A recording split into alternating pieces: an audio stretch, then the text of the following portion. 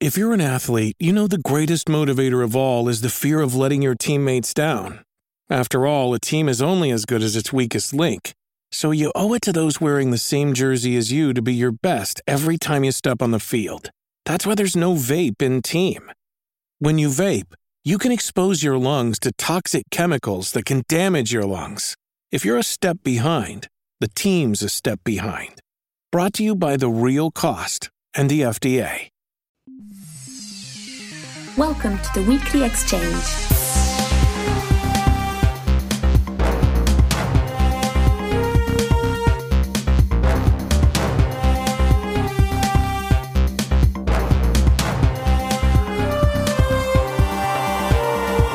This week in Forex's strategy game news, we have updates on ISG, Dominus Galaxia, Stellaris, Star Sector, and much, much more.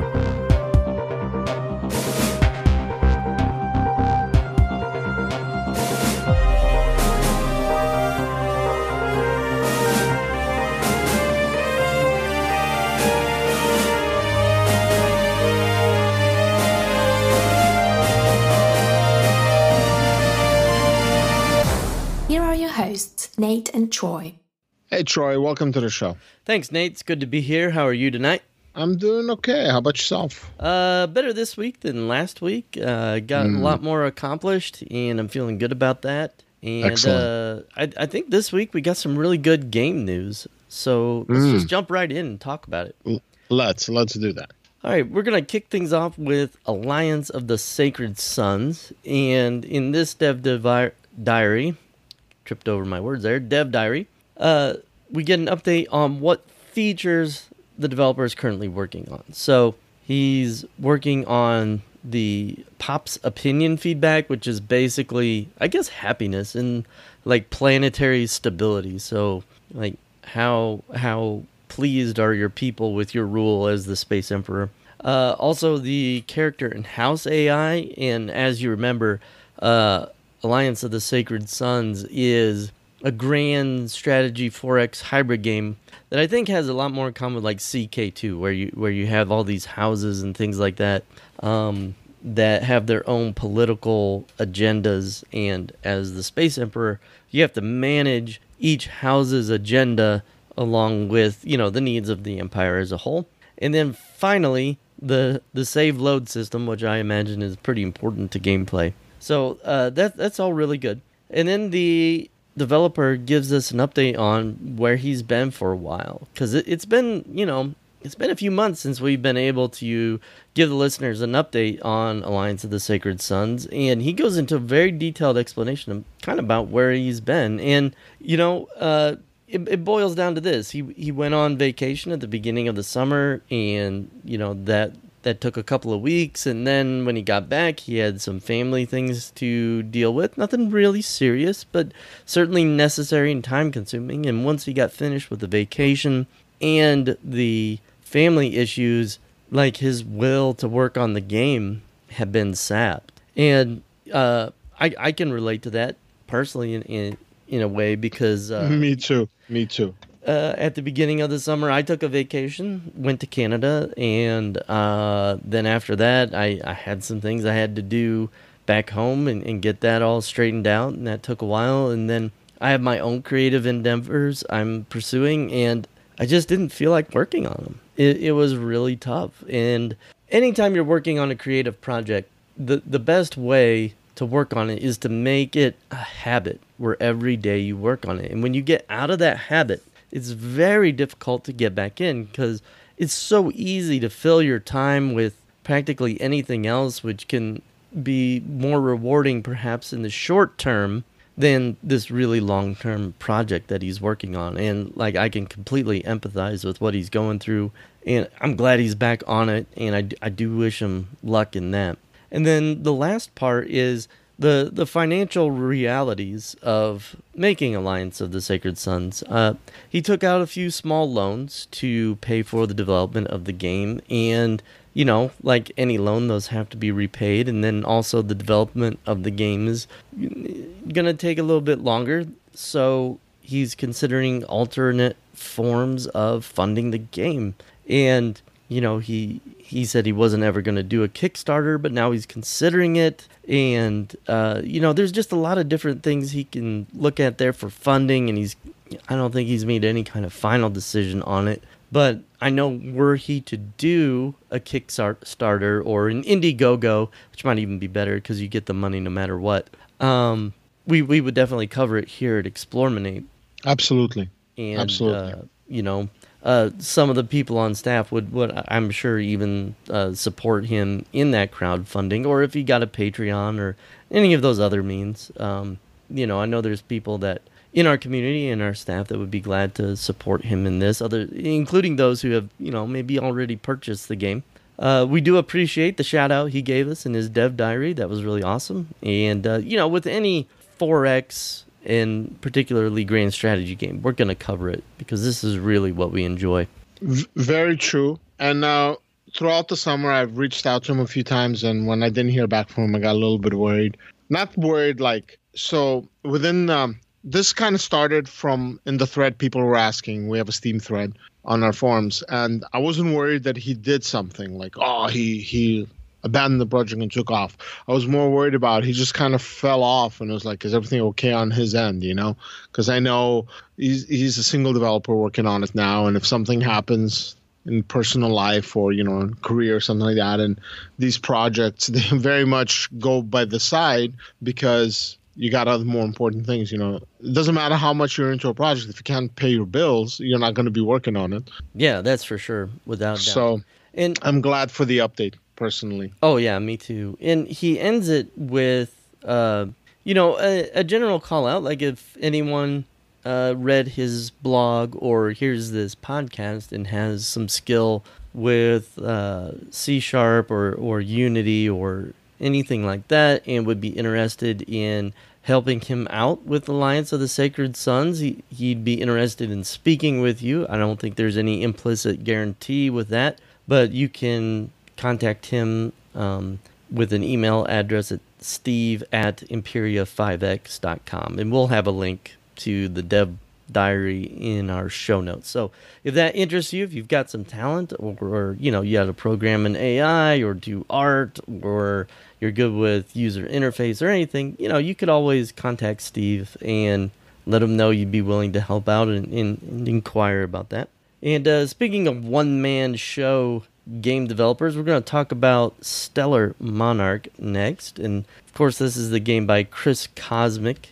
And there was a patch version 1.26 released this past week, and it's pretty much all about the interface. There really isn't too much interesting to talk about here other than the UI just continues to get improvements, and that includes where the text box goes, where hyperlinks are, tooltips, this sort of thing.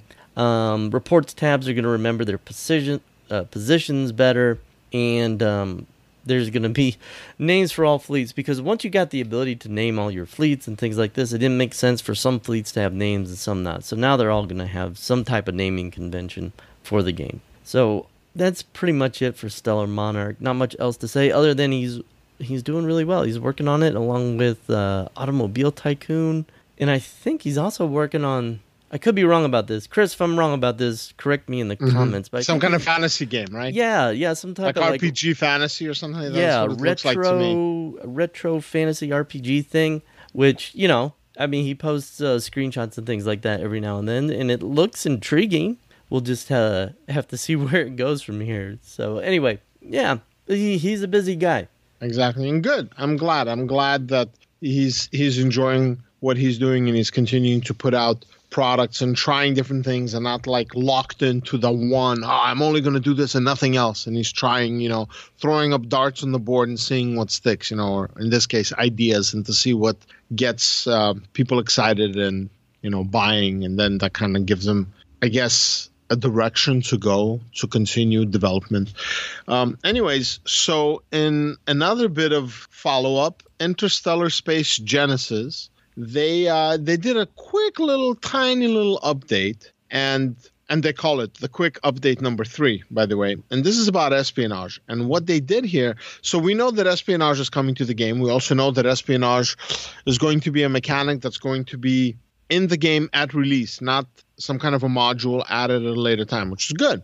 And they discussed briefly, I guess, the life of a spy, like a named character or a hero, I suppose. And they're discussing how espionage works. And it's a couple of paragraphs. And basically the gist of it is that different leaders will have different skill sets, which is a given when you have leaders or heroes in a 4X game. And some of them might be they have a better affinity for espionage because they have certain spy skills. And the system here, the way their promotion works is that if they're successful in their espionage, then they get better at it and they can promote within that. So they might have like a mixed skill set where they can be like a governor and a spy, or, an admiral and a scientist. I don't know. I'm just throwing this out there. I don't know that that's how it's going to work. I haven't seen the game at play, but that's what it's looking like. And it's kind of neat. It's really short, so it'll be in the notes. Just click on the link, check it out if you want to. And the bigger part of the news is that they are saying that the game, for the most part, has all the major systems in. So all game systems are in. I'm sure they'll be adding art, updating the UI and music and whatever else they're going to do. But the features are in. And at this point, what they're going to start doing now is they're going to be improving them, like how they function with each other. They're going to be working on polishing and finalizing the game, so making sure there are no bugs, making sure it's optimized, probably making sure the AI knows how to play the game and gives the the human player a good challenge, because most 4X games, people buy them for the first player experience, not for multiplayer. Now, of course, there are people that like to play multiplayer. Hey, why not? But as a person who likes to play single player, I'm not as concerned about multiplayer. I'm not like the syncing issues. That doesn't ever occur to me. So when I see people writing, I'm trying to play with my friends and it keeps crashing, that's never an issue because I don't play these games with my friends. If I'm going to play something, I'll play something else altogether, So that's it. That's just, like I said, a really, really quick little update. And in another quick update, so like I said, throughout the summer, I've been trying to reach out to different developers and just get status updates as to what's going on. Hey, we haven't heard from you guys in a while.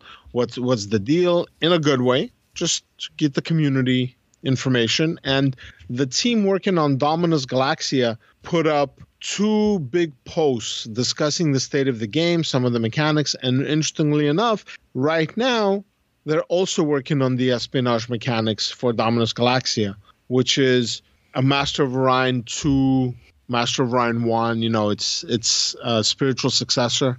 So once the game is out, I hope you do give it a shot, because I know your feelings about spiritual successors to the Master of Orion series. And as a positive, one of the community members, Ale, he's working on the AI for this. So you know that this game is going to have a proper AI. And if you're really interested in understanding the mechanics of espionage, we'll have a link in the notes. And these posts are very, very detailed. They describe, from what I can tell, they want to actually make another more detailed post or update later that's going to have more information. But again, like a main feature is that what happens in the game has an impact on how espionage works. So, for example, if you are at war with somebody, then I'm assuming espionage costs would go up because these enemies of yours are more prepared for you. They're expecting you to spy on them or try to sabotage or steal technology, so they're going to be on the defensive, whereas if maybe they'll go down. And whatever events are happening, if you're trading with them, if you are doing all kinds of collaborative work, that's going to have an impact too. And that's good, because a lot of times that isn't the case. One aspect of the game is almost completely isolated from another one. So this is especially egregious in civilization games where you have an alliance, like a research alliance or trade alliance with somebody for so many turns, and then it ends, and then all of a sudden they denounce you, declare war on you. It's like, wait, I thought we were friends. We were helping each other for hundreds of years. What did I do? Oh, somebody else didn't like you, so obviously now we're going to pile on and not like you too. And I hope that part of this rework of the mechanisms that a lot of the newer developers are doing is to address issues like that, because that schizophrenic behavior is what really frustrates me when I play like the Civ games. And that's like, how the joke with Gandhi and the nukes, we know why, but until we knew why, we're like, oh, obviously, this is a Civ game. That's how it is. So again, looking forward to seeing what they're going to develop, seeing more stuff. I know a bunch of the community members are participating with like beta testing, but nobody's really discussing it or talking out loud about it. So, we can just report on what we know about. And then finally, and this is the big chunk. So last week we had Mark as a guest, and he started talking about the news. So the Paradox guys are back, and they're from their summer vacation. They're preparing for Gamescom. They're working on the Laguna update, which is going to be 2.2. And they started discussing the changes that it's going to undergo. Again, major changes. So hopefully once they're implemented and they're, this update 2.2 is out with whatever else is going to be attached to it, it's going to be working well. It's going to get the players from, version 1.9 looking back and, oh yeah, Stellaris is amazing again, because we have quite a few players that are, I think at this point we can call them legacy players, because they have hundreds and hundreds of hours, if not thousands of hours, and they know the game, they knew the game inside out. And when 2.0 dropped and with Distant Worlds, they were very, very unhappy, very like lots of anger, like what are they doing? I didn't sign up for this. Why? And I mean, that's the thing with Paradox titles. They support their games for long periods of time. And by long, I don't mean 6 months. I mean years. Like Crusader Kings 2, Europa Universalis 4, they've been out for years and years and just constantly content coming in. The game changes as a result of all of these new mechanics. But people jumping into Stellaris were not maybe familiar with that, or they had assumed that that would not be the case. So that's kind of happening now. So anyways, let's talk a little bit about what they're doing. So they're reworking planets. So when I jumped into Stellaris, when I put in the bulk of my time, was after 2.0. And the way planets works is you had regions on the planet, and then you had stuff like tile blockers, and that you had to open up and spend resources. And then depending on what's there, you put a structure to try and utilize the resource. And sometimes there were adjacency bonuses and there's that. But it's really cool when you do it on one planet. It might be even really cool on 2 planets or 3 or 4. But towards the mid or late game, you had dozens of planets, and each time you take a planet and you see what the AI is doing, you're like, no, and you got to go back in there and change things up. And then you have weird population movement that's like sometimes doesn't make sense. And then when that happens, the new species that are part of your empire that settled it, they don't like it, so they're unhappy, and it's just like, oh my god, it was micromanagement hell. So they're addressing that with a planetary rework, and a bunch of the things that they're doing makes me think that they looked very, very, very closely at how Galactic Civilizations 3, how the planet is there, and how you have the resources, and how when you put structures on top of them, they utilize it differently than, because in Stellaris it was very generic.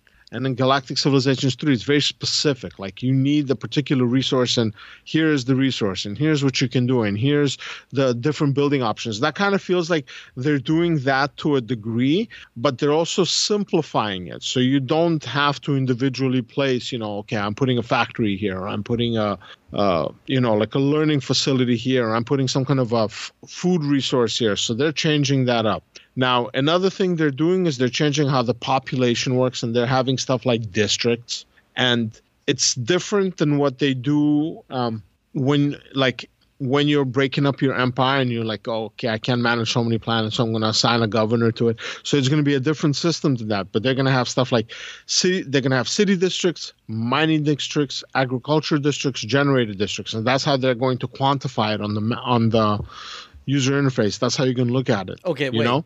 Is that like a new sector system then?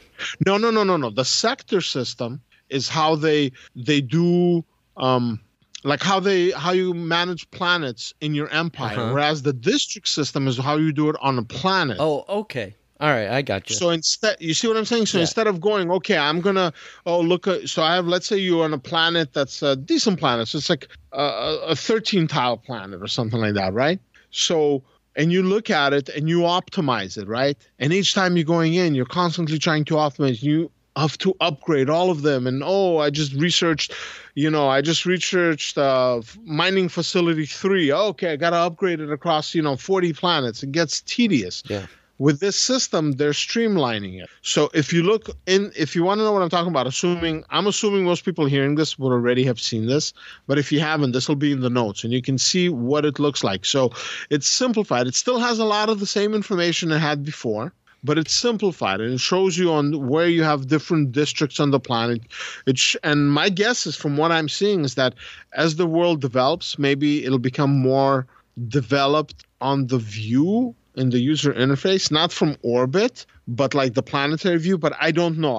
I'm taking a wild guess here, so I'm probably completely wrong. And if I am, sorry. But if not, that's going to be kind of cool. Then they're also dealing about buildings. So I'm looking at this and like potentially this can remove a crazy amount of micromanagement, or if not done right, could leave it but make it different. But if the AI doesn't know how to use it, like right now in the game, there's constantly issues with the AI does not, like, they underdevelop their worlds. Like a human player will go in and do a really good job. So if you turn over your your systems or, planets, habitable planets into sectors, the AI does weird stuff with it. It's like, why can't I, it's unoptimized, I'm losing resources, or this is a problem. So they're constantly working on it.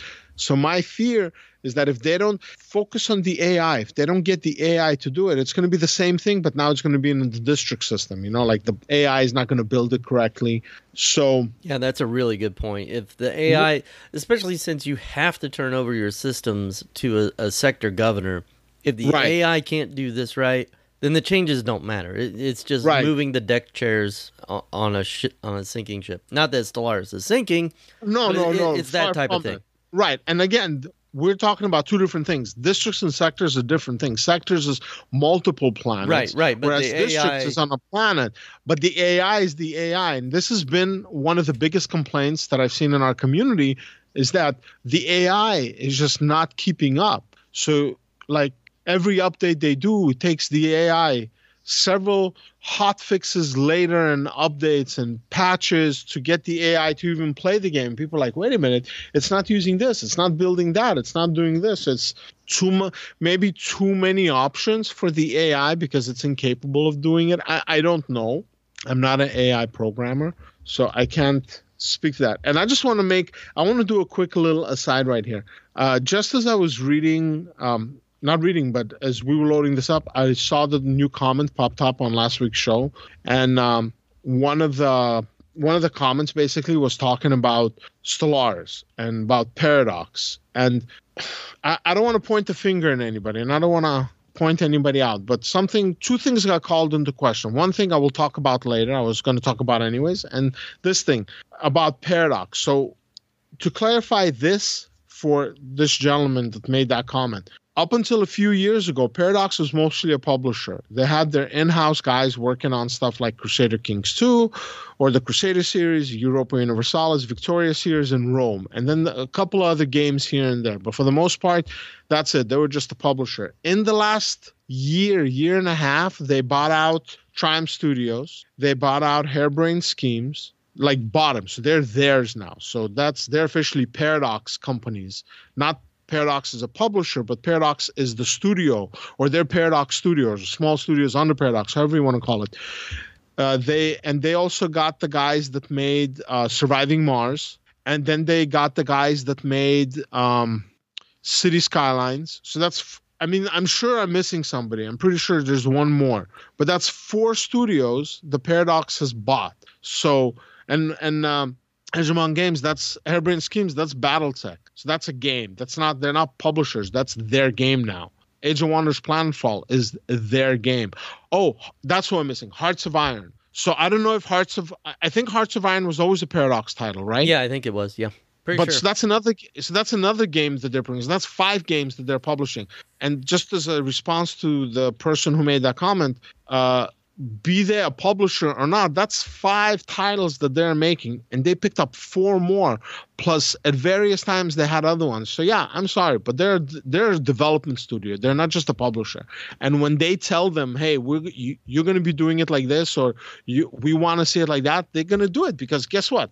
Paradox is their parent. That's their company. The same way that when 2K tells Firaxis, hey, we need you to add this, or Take-Two tells 2K, hey, when you're releasing these games, like the sports games or whatever, you need to do this. They're going to do it because they belong to them. So that's one. And then I'll address something else that person said, that gentleman said, at a later time. But this kind of like, I was looking for an opportunity to say it, and I'm like, okay, I'm talking about Stellaris, so I might as well say it. So, all right, so why don't you tell us a little bit about Star Sector? All right, so strap in, everyone. This is going to be a long update. Alex from Star Sector gave us a pretty lengthy dev diary this week on raids, bombardment, and planetary defenses. So the first third of this update, let's say, is essentially Alex's thought process in adding raids to the game. And it kind of mirrors, in a certain way, a debate that's been happening in the Endless Space 2 thread in our Steam forum.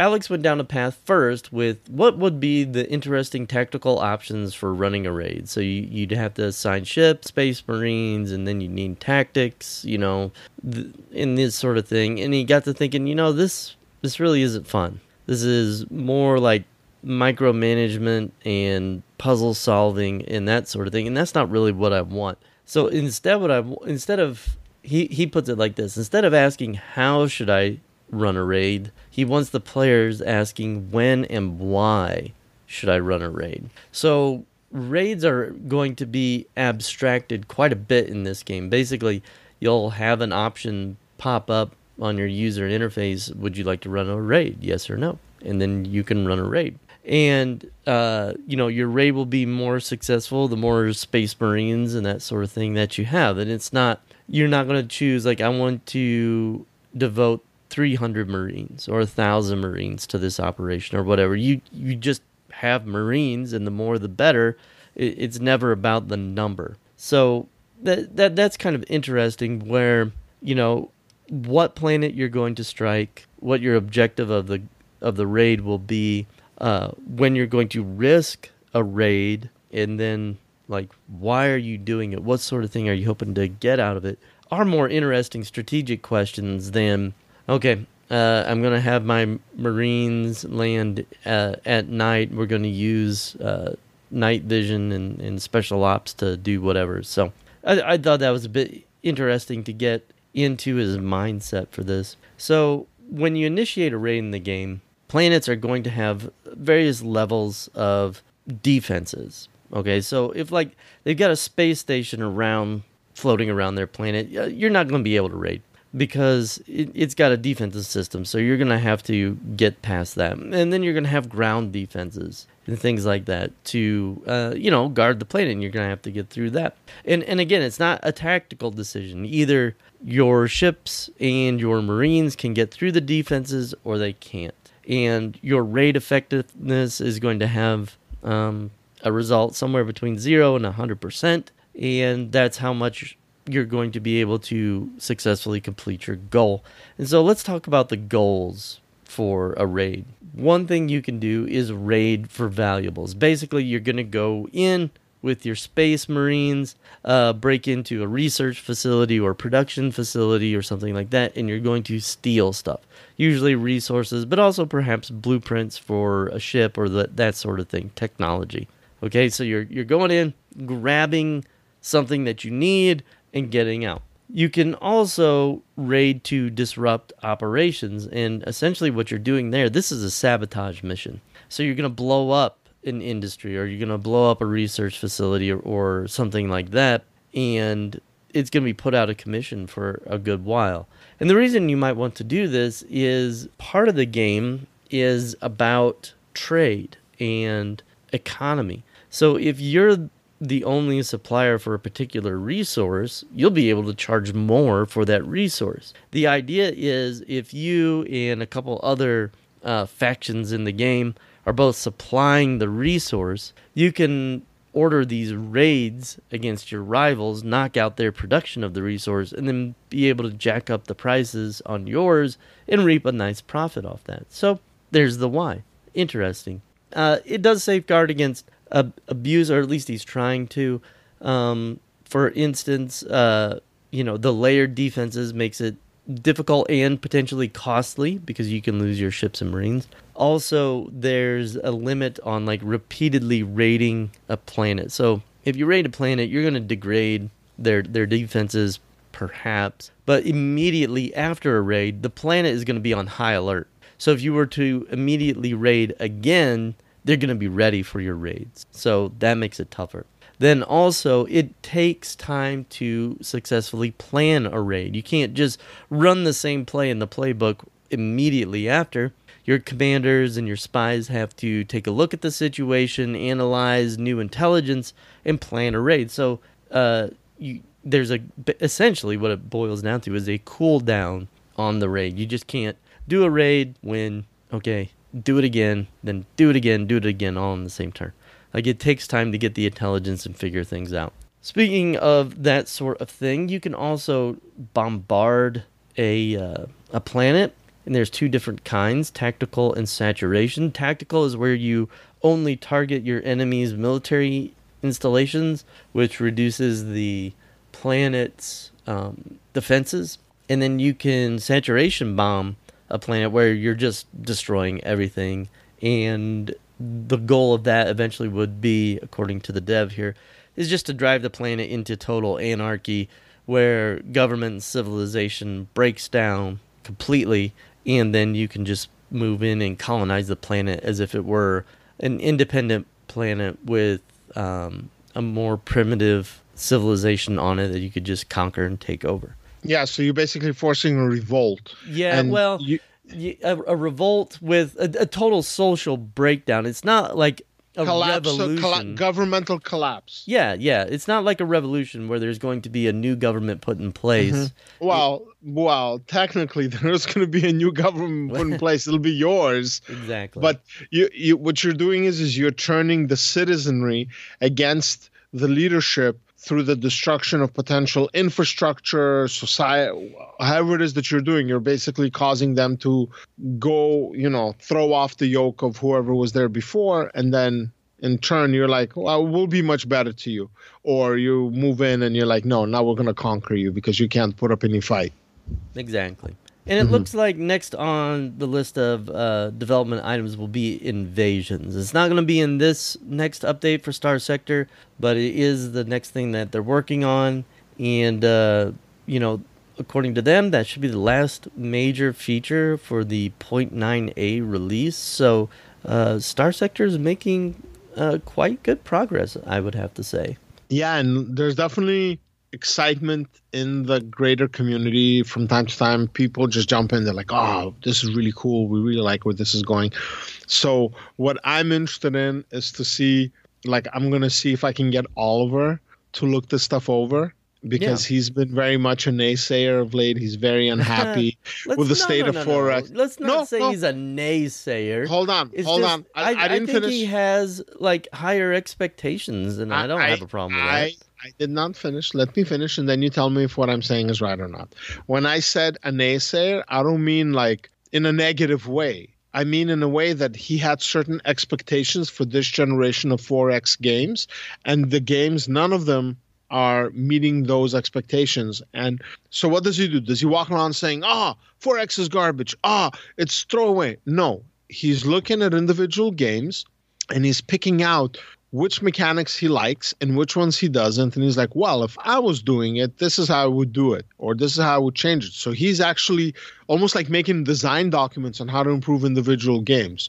So a naysayer, in a sense that he might not be happy with what they're doing versus what they had promised. But in reality, he's also giving feedback. Now, unfortunately, a lot of developers would never see it.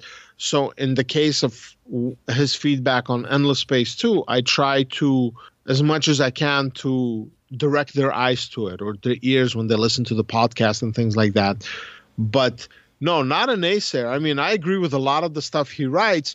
The difference is, it was a very interesting point that was brought up, and this is as good a point as any to talk about. So on our original Ben, who goes by Warmac Blue, that left many years ago, and now he's becoming more active, and he's co-streaming with Dallin at least once a week. They try, sometimes more.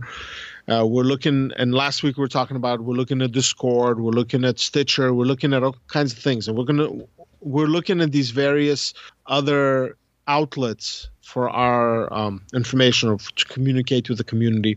But what he said is something very interesting, and I happen to agree with him. So when Oliver was throughout the week, it wasn't just him, it was a bunch of people with just all kinds of interesting conversations. Really, like, I don't even want to participate. I'd rather just sit back and read what they write, even though when I go to work, I come home, there's 30 new posts in the thread, right? And I'm like, oh, man. And then you read them and you're like, damn, this is good. This is how you design a game. But here's the catch. You can make incredible design documents. It's all about implementation. And then you need the money. And then even if you make the technical know-how. We're assuming that the money is you spend the money and the technical know-how comes from people you hire to do it. So what I'm getting at is that the game that he wants to play, though, might be an amazing game, and 30 of us on Explorminate would be blown away by. What about the other thousands of people? We've had examples of games that had that level of, not polished, that's the wrong word, had that level of strategy to them or gameplay to them. So one example of that would be Star Ruler 2. Another example to that would be Pandora, Wrath of the Nashira with Ailes AI mods. And people, the community that has no idea about any of this stuff, hated them because this is too hard. This is too weird. The AI is cheating. Why is it cheating? I don't know, but it beats me no matter what I do. So obviously it has to be cheating. So people don't even realize that the AI is not cheating. It's just actually trying to play the game. And they're not happy. They don't want a strong AI. They don't want to play a computer opponent that will beat them most of the time. They don't want to play with mechanics that are weird. Like Star Ruler 2 is a fantastic diplomacy system. Probably the best one I've ever seen in a 4X. And nobody, like, people get thrown off by other aspects of the game, or even how they managed planets and how they managed production, or even how combat worked. There's just so many good ideas. But when the run-of-the-mill player sees them, they're thrown, they're not interested in it. So what Ben said, he's like, look, I'm at a point in my life that I come home, I want to play a video game for my spare time, for my relaxation, for my hobby or fun. I want to play a video game. But I don't want to play a video game that I have to work as hard to succeed at that I do at my job when I'm at work. That's the gist of it. That's at least what I read from it. I mean, maybe I read about the same thing. It's like some of us are just casual people just looking for an immersive experience, not a hardcore strategy game.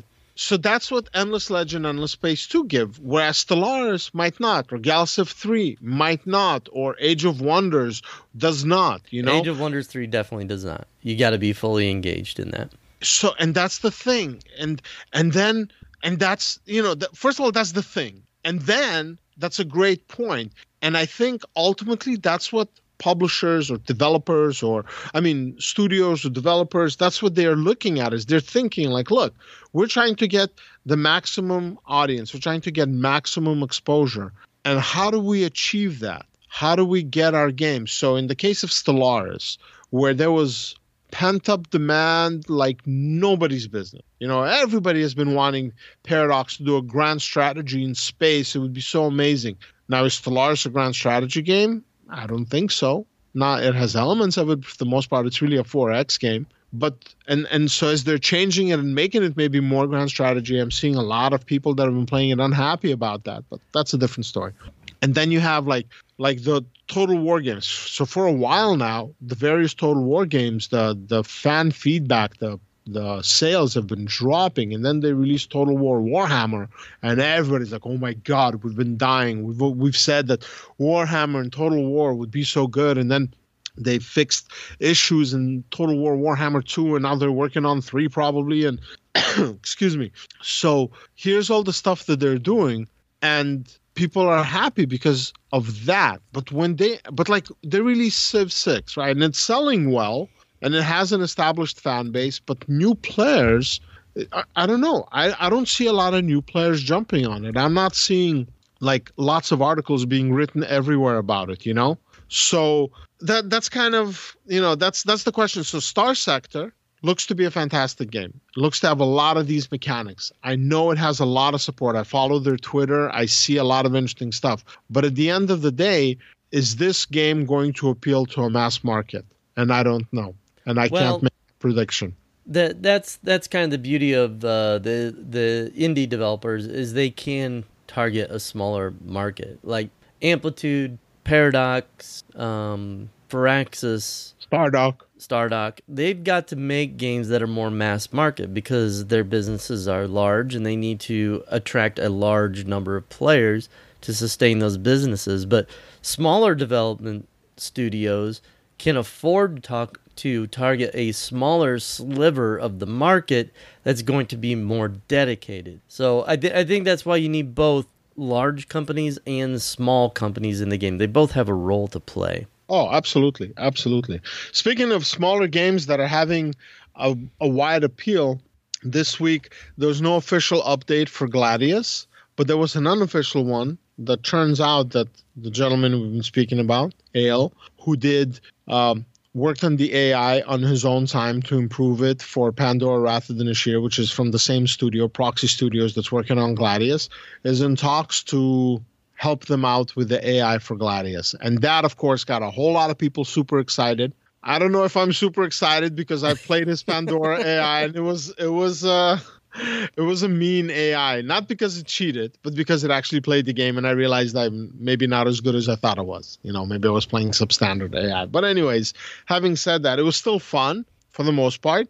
And my main issue with the Pandora games were the diplomacy, like that civ-like diplomacy. Well, thankfully in Gladius there is no diplomacy, so that's something you don't have to worry about. You see another faction, you go out and kill them, because they're going to definitely try to kill you. So maybe it'll be interesting to see how this one plays out. So he's in talks. There'll be a link in the notes to that mention, but he's in talks to help out with the AI, and there's quite a bit of excitement. Now, I would be really excited if he got paid. Probably not as excited as him. I'm sure he'll be way more excited if he got paid. So to let the Prox Studios know, kick some money down his way. He's going to do a crazy job, and maybe have like a split off branch, call it like the Ale AI, the killer AI branch. So the people that are just buying the game and just playing it, they don't have to deal with that. But the fans, the hardcore fans who want it, they know that there's a separate branch where, this is Steam, so they can click, download the separate branch and have this killer AI in there. So maybe something to consider. But I'm excited. That's pretty cool. Cool for the community. Awesome for him. Great for them. Now let's get that money rolling, and I think everybody will be even happier. All right, so let's talk about Age of Wonders Planetfall for just a little bit. This week we got an update on what he calls the NPC factions. I'm going to infer that these are the minor factions, not the factions that you could play but aren't playing. And so I'll just run through these real quick. First, you got the Spacers, and these are basically mutated humans that played way too many VR games when they were young. Paragons, which are the former governing and elite classes. So, interesting thing here with the Spacers and Paragons is you've almost got like the LOI and Morlock races from the Time Machine novel by H.G. Wells. So, that's what it reminded me quite a bit of when I was reading over this dev diary.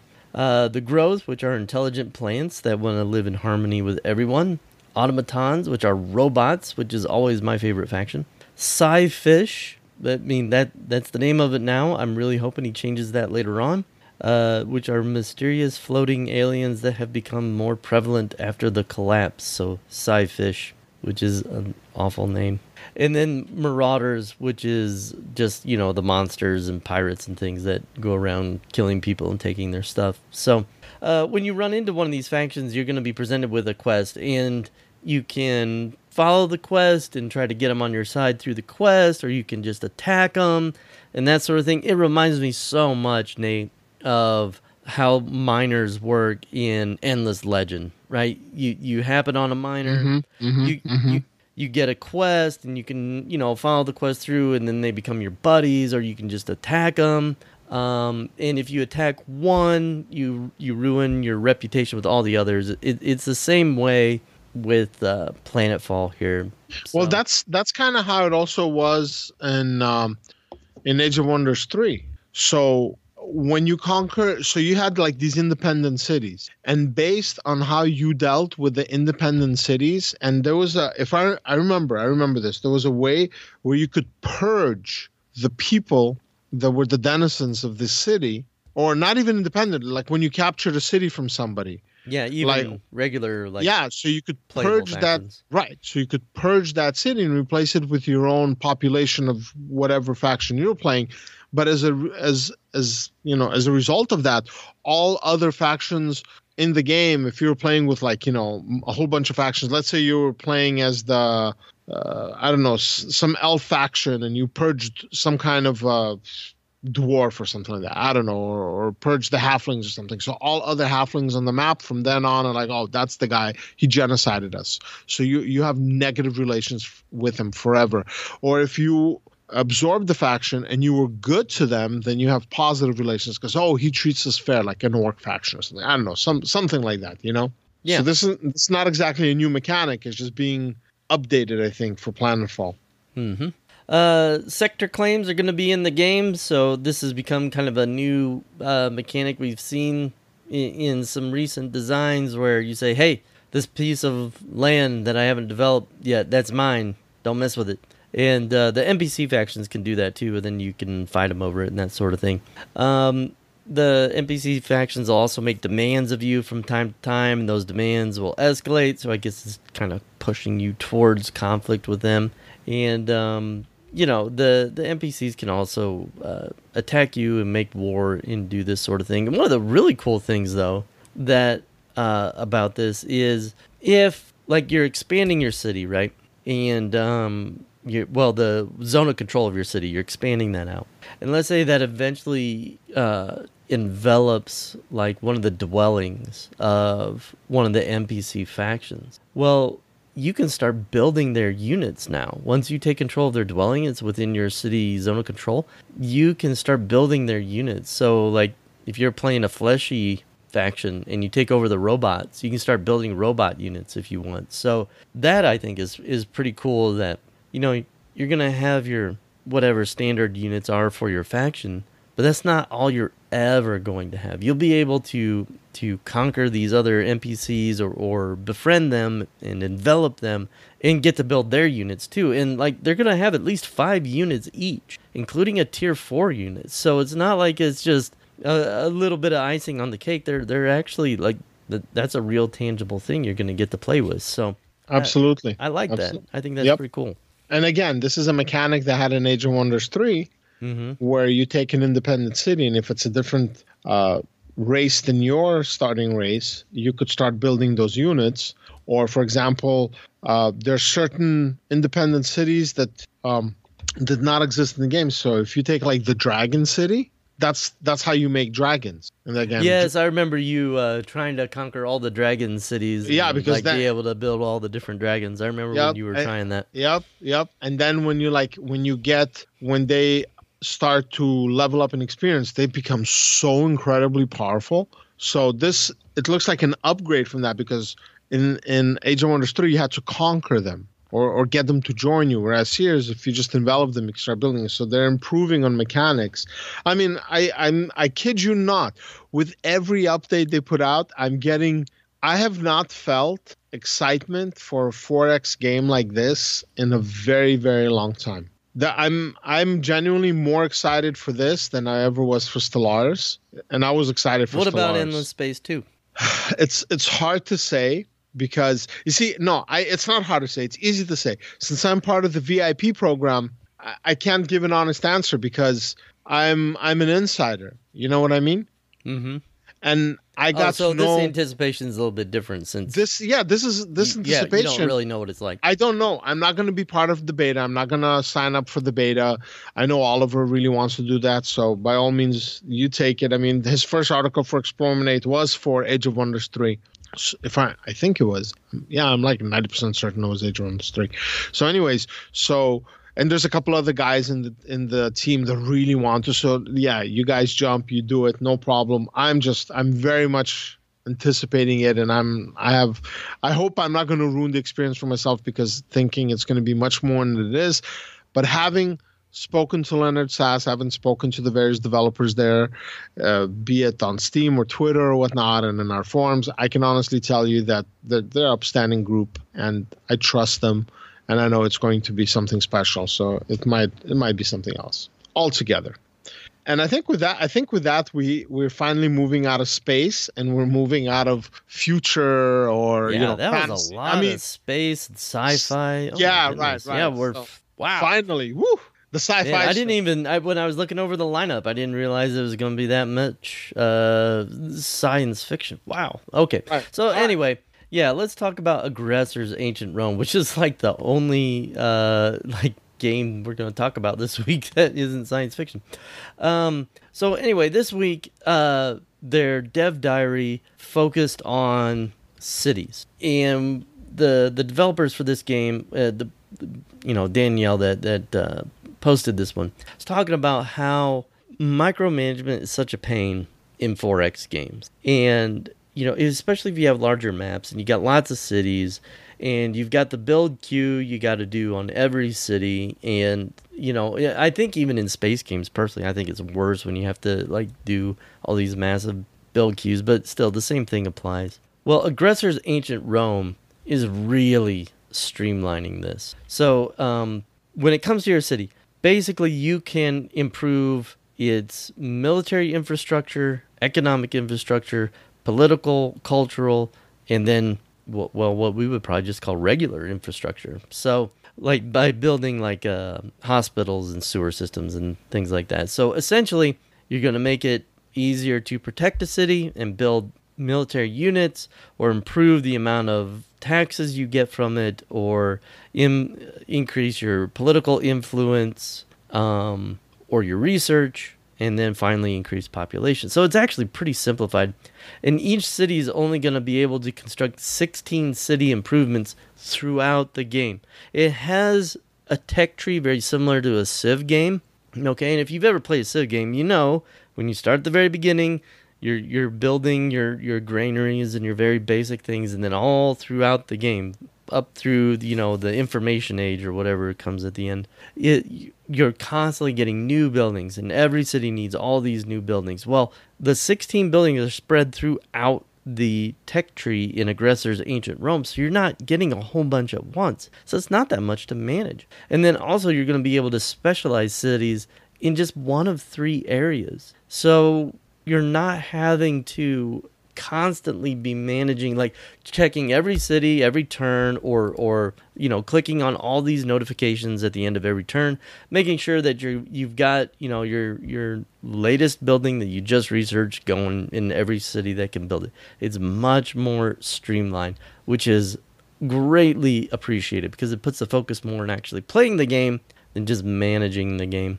Another thing they talk about, which I think I mentioned in a past episode because I played this game recently, is connecting mines and other resources to cities by road improves the amount of resources you're going to get. And there's 2 different types of roads, dirt roads and paved roads and things like that. So it is, I think you remember, Nate, Civ 1, 2, and 3, I want to say, were really bad about how you wanted to irrigate every single piece of land and build a road. 4 too. Civ 4 was also like that. Civ 4. Yeah, Civ 4 was like that also. Basically, if you automated, bad because Civ 3, you also had the radar towers you could build. Yep. That were a tile improvement, and so you'd want all your borders ringed with radar towers, so you had a chance to spot stealth bombers when they were coming in. So that Civ 3 was the worst for me. It was the worst about that. Now Aggressors is kind of like that too. You're gonna irrigate a lot. You're gonna build a lot of roads. You're gonna build a lot of mines. I don't think it's as bad as Civ 3. Perhaps more like Civ 4. So your workers, and they're actually settler units that do this. So the worker unit and the settler unit have been kind of mashed together, which is just fine. If I'm recalling that correctly, that's good. That's good. So you are going to have some micro, but I mean, like once you have a tile improved, it's done. And the game is just about to launch. It's going to be coming out here real soon, and I think people who get this game will probably be pleased with it. Like the time I played it, like I haven't played it in a little while, a couple weeks. I really enjoyed it. I think it's definitely a solid 4X title.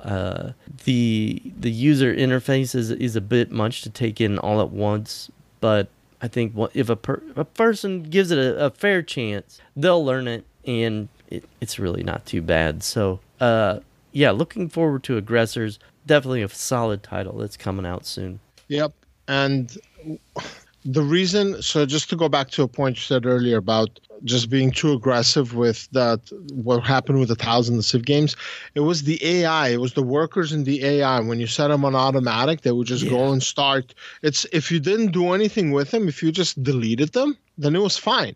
But if you set it to automatic, then they would go and they would just start constantly. Basically, they're not terraforming, but essentially that's what they're doing. And every age, the emphasis changes. So like in the earlier periods of the game, you needed more farmland. And in the later periods of the game, you needed roads. But then once you discovered railroads, everything, oh my God, the whole landscape was one giant railroad. And then the towers, because you needed to detect stealth units or things like that, or get an advanced warning that, somebody's coming, because, it's a Civ game. So obviously it's only about war. There's nothing else but war there. So yeah, I know what you're talking about. And they did a good job when they hit 5, and definitely in 6, it's much better. So I think they got it to the right point now.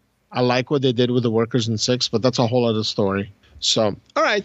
In this week's What Is, we're going to talk about a game called Astro Base Command. Now, this game is interesting for various reasons, because I think maybe 8 months ago, Mark, one of our YouTubers, one of our primary YouTubers, one of our 2 primary YouTubers, he told me, hey, Nate, I really want to check out RimWorld. Or maybe it was a year ago, somewhere about there. I want to check out RimWorld.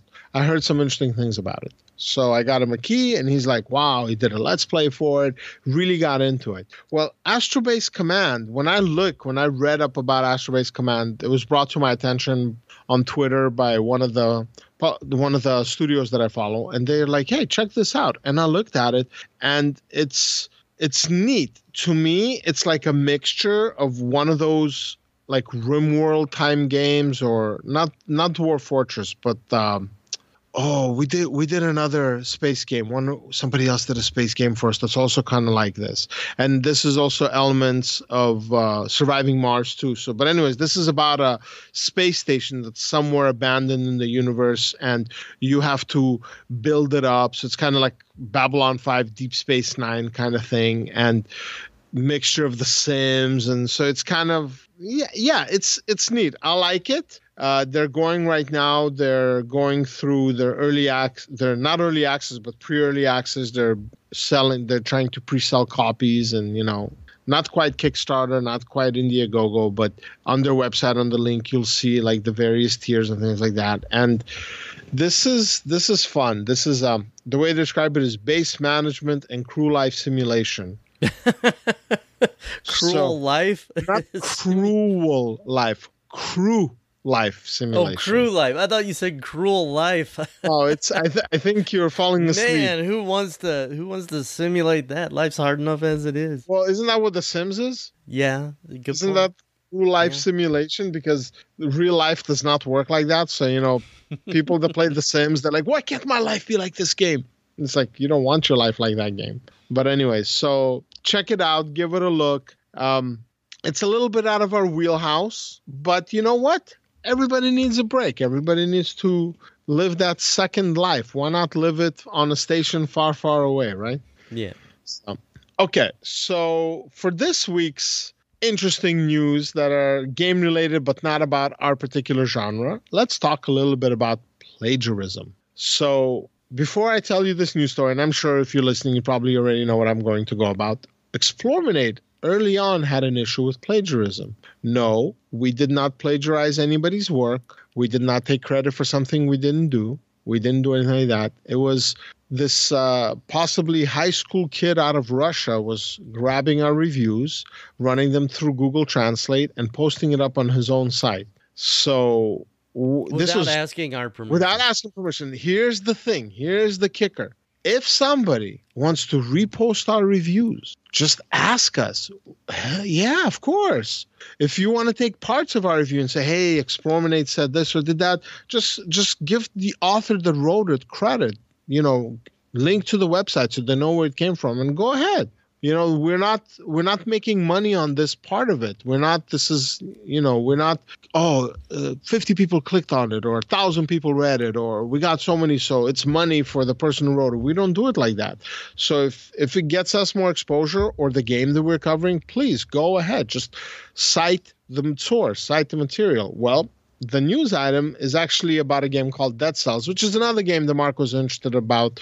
And he put up like an impression video. So we'll have a link for that in the notes in case you're interested in what he thought about it. And this is a side-scrolling Metroidvania with, if you don't know what that is, it's one of these old styled games where you're moving up on levels and it's a 2D game and you have all kinds of skills that you open up through the game. So my favorite games of this genre were stuff like Ghosts and Goblins and Ghosts and Ghouls. Those are the ones that I liked. But I never really got into Castlevania or just dozens of them. Dozens. Who am I kidding? There's hundreds of them. Anyways, yeah. So a writer for IGN, which is a major news source, plagiarized from a YouTube video. And they made their own YouTube review that was almost step-for-step plagiarism of this small site, or relatively, bigger than us, but a relatively small site especially compared to IGN. And that website, that YouTube site, put up a video comparison, and then more stuff was unearthed that this writer has been plagiarizing all these other places, and sometimes even plagiarizing other people working at IGN. And to me, that's a shame. Because if you're on a deadline that you have, we get deadlines too, and we are way behind on 6 different reviews, which will all be caught up in the next couple of months. 100%. They will be done and they will be caught up and they will be good. And, that happens. But over there, there's money, lots of money involved. So people are under this pressure. Now, I don't excuse his behavior. His behavior is garbage. But plagiarism happens, and it happens often, and it really sucks that it's happening in our gaming culture because it just makes us look foolish, Yeah, definitely, without a doubt. And then, okay, so back to the comment from earlier when I was talking about Paradox. Somebody also made a comment about these tail-end pieces that I've been doing about Steam for a while, and I have to clarify something. The reason I talk about Steam, and I don't disparage Origin, or I don't disparage Battle.net, or I don't disparage, Ubisoft's, what is their system called? You don't play, right? I don't disparage Windows Live that doesn't exist anymore, or whatever else. Is because I happen to be on Steam. Now, the reason I'm on Steam is because they have the better system. They are better. I like Steam better than Good Old Games. Even though Good Old Games might give me a better value proposition, Steam is a better system. It gives us all this interactivity and all this connectivity. The reason I talk about it is because I want to bring attention to issues that I have with Steam. Not because I want people to be mad. Oh, let's get the torches. No, but if people talk and people have a discourse and people have conversation, then it shows Valve that the community cares, and maybe they'll do something about it. So that's one of the reasons why I keep mentioning it, because it's if you don't mention it, you just pretend that's not the issue, then they keep doing the stuff they've been doing, which is where we're at now. So, all right, I wanted to clarify that. And then one more thing. There was a very interesting comment. So last week's conversation and something that you had mentioned, that what would happen if Discord and good old or GOG get together and become one service, that it would be a competition for Steam. It would be very interesting. And since then, Discord is well, we're going to be, we know this has been ongoing for a couple of weeks. We're going to be a platform to compete with Valve, and we're going to have our own version of Steam. Well, this week, at least initially, was reported that Valve had a service that they're going to use to compete with Twitch. So they already kind of have something in place like that where you can stream on YouTube. Not Valve, but I mean YouTube has something like that. So now Valve wants to get into that. So you can actually, within Steam, you can do that where like your friends can come and watch you play, and you can like do broadcasts doing special events. But for the most part, you can't really do that. So they were this got unearthed, or somebody got access to it and saw it, and immediately news items started jumping up. And this was going to be like, come on, Valve, before you jump into that arena, handle what's in front of you. Fix Steam now, and then go ahead and do it. But actually, this was something else. They were working on like a broadcast channel that they could do for some of their bigger tournaments, probably for Dota or some other game that they're going to, some championship, something, esports. But it brings up an interesting point that if Valve does do this in some point in the future and starts pressuring Twitch, will other companies realize that Valve is not as indestructible as it appears, and will they start putting pressure on Valve? Because already we spoke about Bethesda not wanting to release their card game, their what was it called? I want to say Forgotten Realms, but that's something else. Elder Scrolls. The Elder Scrolls. The Elder Scrolls card game, but they're not going to put it because they need to have cross-platform or whatever. They don't want it. But the point is like, if you're going to have all these other services starting to put pressure on Valve, is Valve going to be forced to improve? That's kind of the point of this, is to get people thinking about that a little bit. Maybe they know somebody somewhere. Maybe they can make a comment somewhere, an informed comment. It's not because I'm just like, I'm bored and I just want to beat up on Valve. Oh, man, the politics in the U.S. are crazy, so let's just beat up on Valve because it feels good instead of the politics. Or maybe, sports, my sports team isn't doing good or something like that. That's not what it's about. It's not like I have a personal agenda. Again, something I wanted to clarify. And moving away from that altogether, just to say, I love Steam. I'm not leaving Steam. I wish it was better, but I'm not leaving. And moving away, we did a giveaway this past week for a couple of keys for Endless Legend Inferno and Endless Space 2 Supremacy. And of the 4 winners, 3 of them got in touch with me in time to collect their keys, and 1 of them didn't. I don't know. Maybe it's somebody who doesn't know how the process goes, even though I tried to link all the information. So we ran with the runner-ups, and I made it like, okay, here's 3 guys, whichever one, or 3 girls, or 3 players, whichever one of them gets in touch with me first, gets the key. Somebody did, and that's it. So I think that's how I'm going to do it moving forward. Have a couple of runner-ups for each key, and whichever one of them gets in touch first gets to keep it. So, what do you think? Oh, I like that. I like how that works. Now, I guess it does kind of advantage people in our time zones, but what are you going to do, right? I mean, we gotta post it at some point. So yeah, and it's not like I'm going to stay up an extra 10 hours just so give a fair chance to somebody 10 time zones away. We do the best we can. This isn't like a flash sale for 2 minutes. And this was posted on a Monday. Results posted on Monday. Results were put up on a Friday, right? So it's insanely easy to check. And then they had another 48 hours. Back in the past, it was like, here's 12 hours to get in touch with us, and here's 6 hours to collect your key. Now it's like a week and 4 days, 3 days, 2 days. So it's enough time. And we do enough giveaways that if you miss it here, there's always a chance you can get it somewhere else. Yeah, no doubt. So let's talk about games we're playing. What did you play this week? So I had an issue. So remember last week I was talking about I'm going to do something with At the Gates? Yeah. So I had an issue with At the Gates. Like, it wasn't an issue that the game didn't work per se, but it was a resolution issue. Oh, okay, yeah, I ran into that too. Like where it's in windowed mode, and you can't go full screen. Like I couldn't get it to go full screen either. And what happened is that I can I hate using the trackpad on my laptop. I just hate it. So I use a mouse, but as I was trying to do stuff, I couldn't do stuff in the windowed mode because as I was trying to drag like the map to see something, it would leave the windowed mode and go on my desktop, and that's it. So I'd like to have to re-enter the game, and I couldn't proceed with it. So I told John about it, John Schaefer. I messaged him and I'm like, hey, I'm having this issue. He's like, yeah, I've had a couple of people reported. We're going to address this as soon as possible. It's just we're trying to figure out what's happening. It's a code thing. He's like, it's hard when you're employing people that are the coders and you can't get in touch with them because it's a weekend or because it's a holiday. So he's like, It might take a little bit of time. We know about it, but what'd you think of the other stuff? I'm like, hell yeah, I really wanted to play it. He's like, no, we'll get it handled. So sorry about that. I'm like, it's okay. It's not like it's a release version of the game. So I didn't get a chance to play At the Gates. Yeah, but I think At the Gates is a really thought-provoking game. Well, I'll talk about it more when we get to the games I'm playing. What else did you play?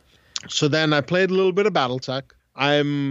I finished this, I think, second to last mission. So I have a last mission. I'm trying to get one more assault mech because I'm one of those players that if I can go overpowered, I will. So I can do like the hardest mission in the game without taking a scratch. If that's at all possible, I'd like to do that. That's because that's how I like to play.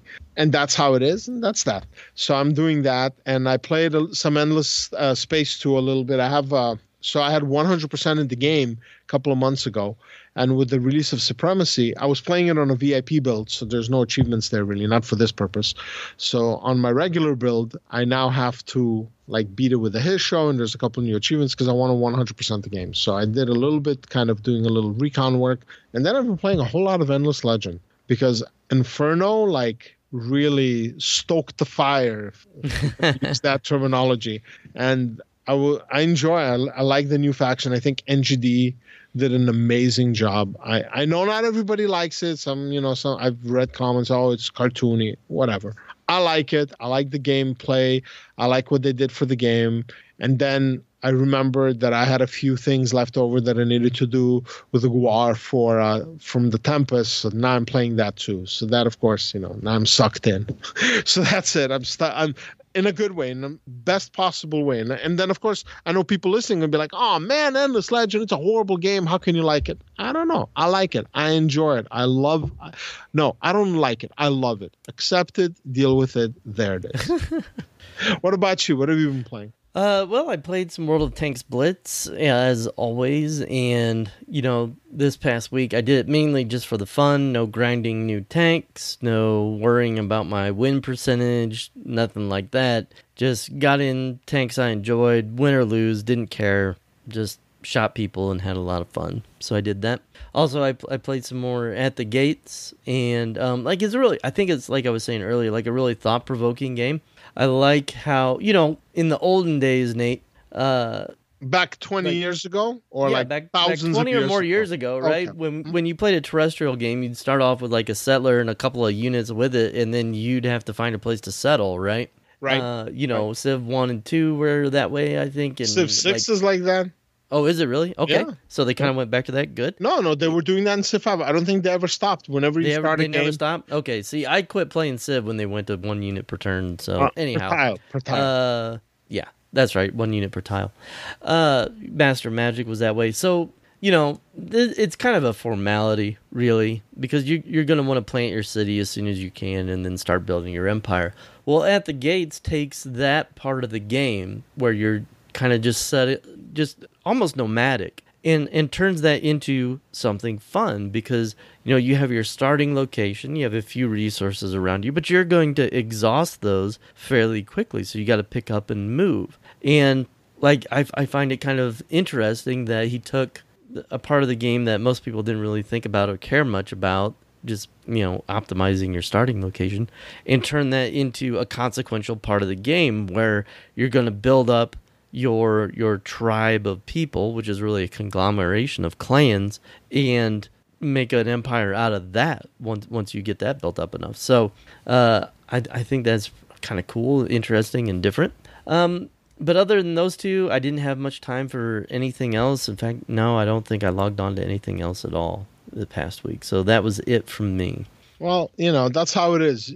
It's sometimes you have a lot of chances to play, and other times you don't. And, you always have like your one game that you shut off your brain and you just enjoy. And then you have, because you're writing for Explorminate, participating in podcasts and whatnot, doing YouTube content or whatever. Then there's the games that you're doing as part of Explorminate. So if there's an overlap between those, that's a good thing. Right. Sometimes it's a distraction. I've been guilty of being distracted quite a bit, but that kind of goes back to what you were saying earlier where, the burnout, Mm-hmm. So, okay. Well, I think we should wrap up the show. But as the last thing I want to say, as usual, thank you to our patrons. You're awesome. Thank you so much. Thank you for those that listen to the podcast. Thank you for those that comment. We love reading them, even if we don't always agree. We try to engage you guys and answer as best as we can to our community members. And then congrats to the winners. And as a final thing, each time, so we're almost at the point where it's our anniversary. So we're about to celebrate the 4th anniversary of Explorminate and roll into the 5th year. But what we've done in the past has always been like a group project and things like that. I'm going to do something a little bit different this time around. And I'm going to write a couple of pages talking about the state of Explorminate and things like that. Kind of elaborate on the state of the state post that I made on the web, on the forums. So just expect that in the next maybe 2 weeks. I think at the end of August or beginning of September, right after maybe the Labor Day weekend, that piece will be up. And I think with that, that's it. All right. Well, that sounds very interesting. Looking forward to that. We'd like to thank everybody for joining us. It's been really good having you. This is Troy and Nate for Explorminate. Take care, everyone. See ya.